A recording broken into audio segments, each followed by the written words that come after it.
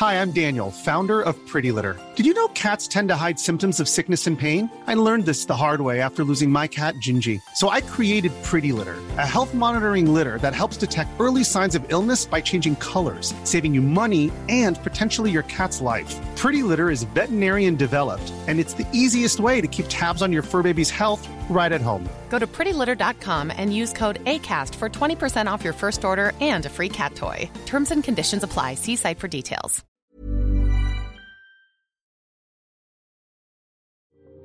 Hi, I'm Maeve Marsden and you're listening to Queer Stories. This week, Trent Wallace is a First Nations advisor and pro bono lawyer in a global law firm, the first and only Aboriginal person to hold this position. Prior to this, Trent was the first Aboriginal lawyer on the Disability Royal Commission and was with the Australian Government solicitors. In between these positions, he developed postgraduate course content that equips budding lawyers with the culturally safe and correct techniques required to work effectively with mob. Another first. A serious Hagues aficionado and pop culture quoter, he sums himself up as being a mostly sane, left-handed, chubby, queer Aboriginal male who is addicted to firsts and beating the odds to pave the way for young mob coming through. You can listen to another of Trent's stories as part of Queer Stories 2020, a series written and recorded during lockdown. He features in the episode titled Risk, alongside a story I wrote about being airlifted off a cliff by helicopter. This story, however, was recorded at Queer Stories at Brisbane Powerhouse in 2021. I'm Brittany Queers, a queerdo, the queerest of the queer. And I've just relocated to Meanjin after falling in love with its vibrancy some 12 years ago. A bustling metropolis, it is not. Its occupants think that, the 20 to 30 minute train ride or bus ride out of the city is basically a prime setting for a John Wayne film. Where I used to live in Sydney, 20 to 30 minutes out of the city is prime real estate. I found myself comparing the two places a lot lately as I'm adjusting to the slower pace of where work-life balance actually seems to have been perfected and the people are either really, really friendly or they look at me as if I'm a cross between Hello Kitty and Ozzy Osbourne. But this relocation was not a planned one. I came to Brisbane for some time out over the holiday period, and I apologise, I get a case of the Madonnas where you turn to that slight British accent when you're reading. So no, there's some colonial blood here, but that's not my fault. Not my fault. Not blaming anyone, though. Just get over it. Can't get over what keeps happening. Brisbane and the people who I stay with, my dear friend of 18 years who I call Whisper, and you will learn that I have really bizarre nicknames for my friends, but they all mean something very personal to me. And his housemate who has become a person close to my heart, the incredible Pon 101. They act as a reset from my regular life and they're a much welcome escape. I arrived here on December 20. In fact, I was on the second last flight out of Sydney prior to Auntie Anna closing the border. Again. My dear friends in Queensland were calling me as I was at Sydney Airport. The situation seemed to be changing by the minute. A few days earlier, I went to the movies with one of my dearest friends, who I call a Monte Carlo.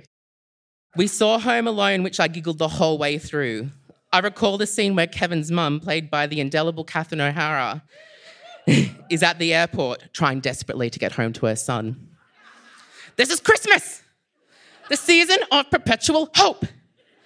I kept playing those words in my head.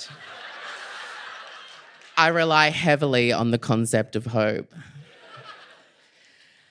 As I got on the flight, I settled into seat 2D and then got unsettled as some bloke got on the flight late. I settled in again. And then got unsettled again as if he got his headphones in the bag above the overhead locker. And then we settled in for takeoff. And then got unsettled for a third time as he wanted to go to the bathroom. I looked over at him and I said, enough. And he did not unsettle me for the rest of that flight. As I got off the plane, I saw the tables along the long walkway, usually occupied by those small wine testing shops. Do you know what I'm talking about here? Do we remember airports?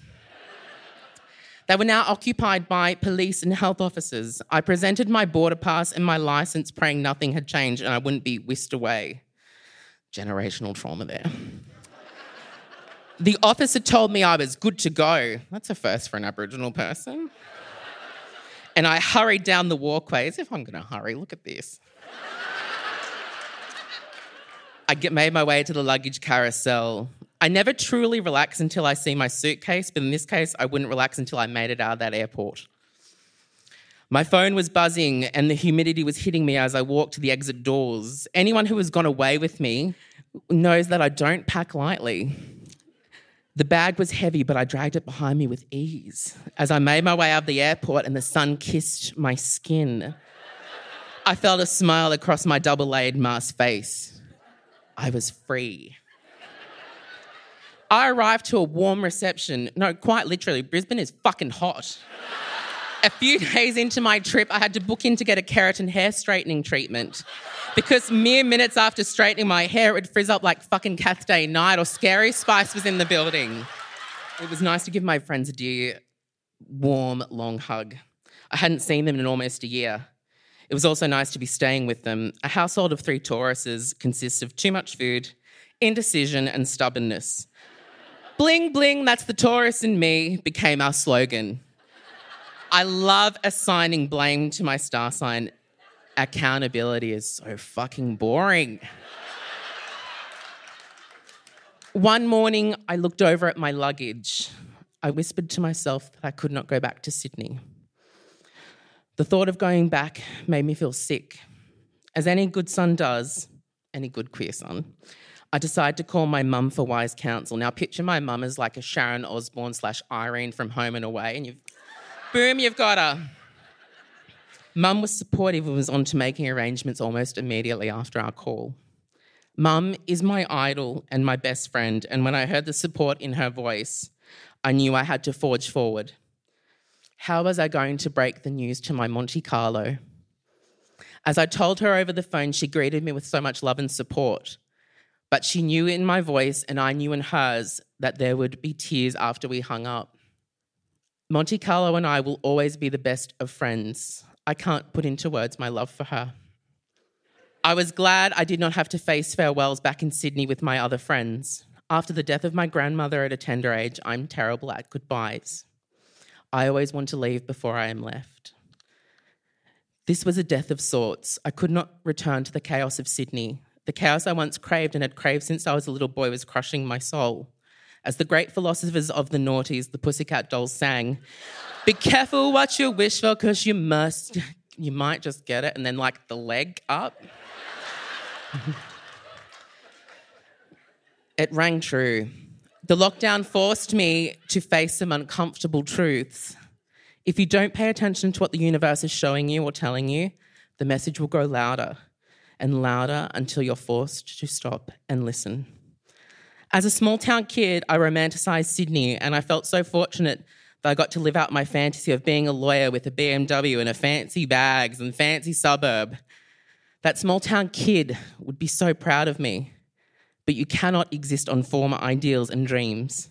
Despite my amazing friends, I was deeply unhappy in Sydney. However, I'm so grateful for my time there, both personally and professionally. The experience has taught me so much about myself and helped shape me into the person I am today, which there's a lot to shape. I'm doing what's best for me, and ultimately being happy is what will serve others best. You cannot pour from an empty cup. It would be remiss of me to ignore the treasures I discovered in Sydney. Friends. True friends will facilitate your dreams. I don't know what's next for me.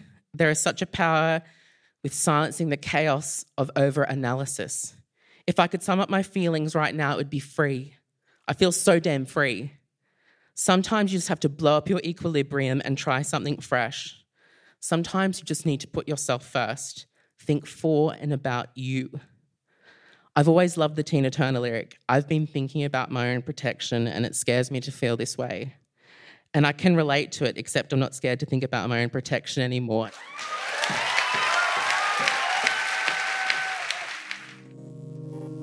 Thanks for listening. Please rate, review and subscribe to the podcast. And if you enjoy Queer Stories, please consider supporting the project for as little as $1 per month on Patreon. The link is in the episode description. Follow Queer Stories on Facebook for updates, and for insomnia rants and photos of my glorious dog, follow me, Maeve Marsden, on Twitter and Instagram.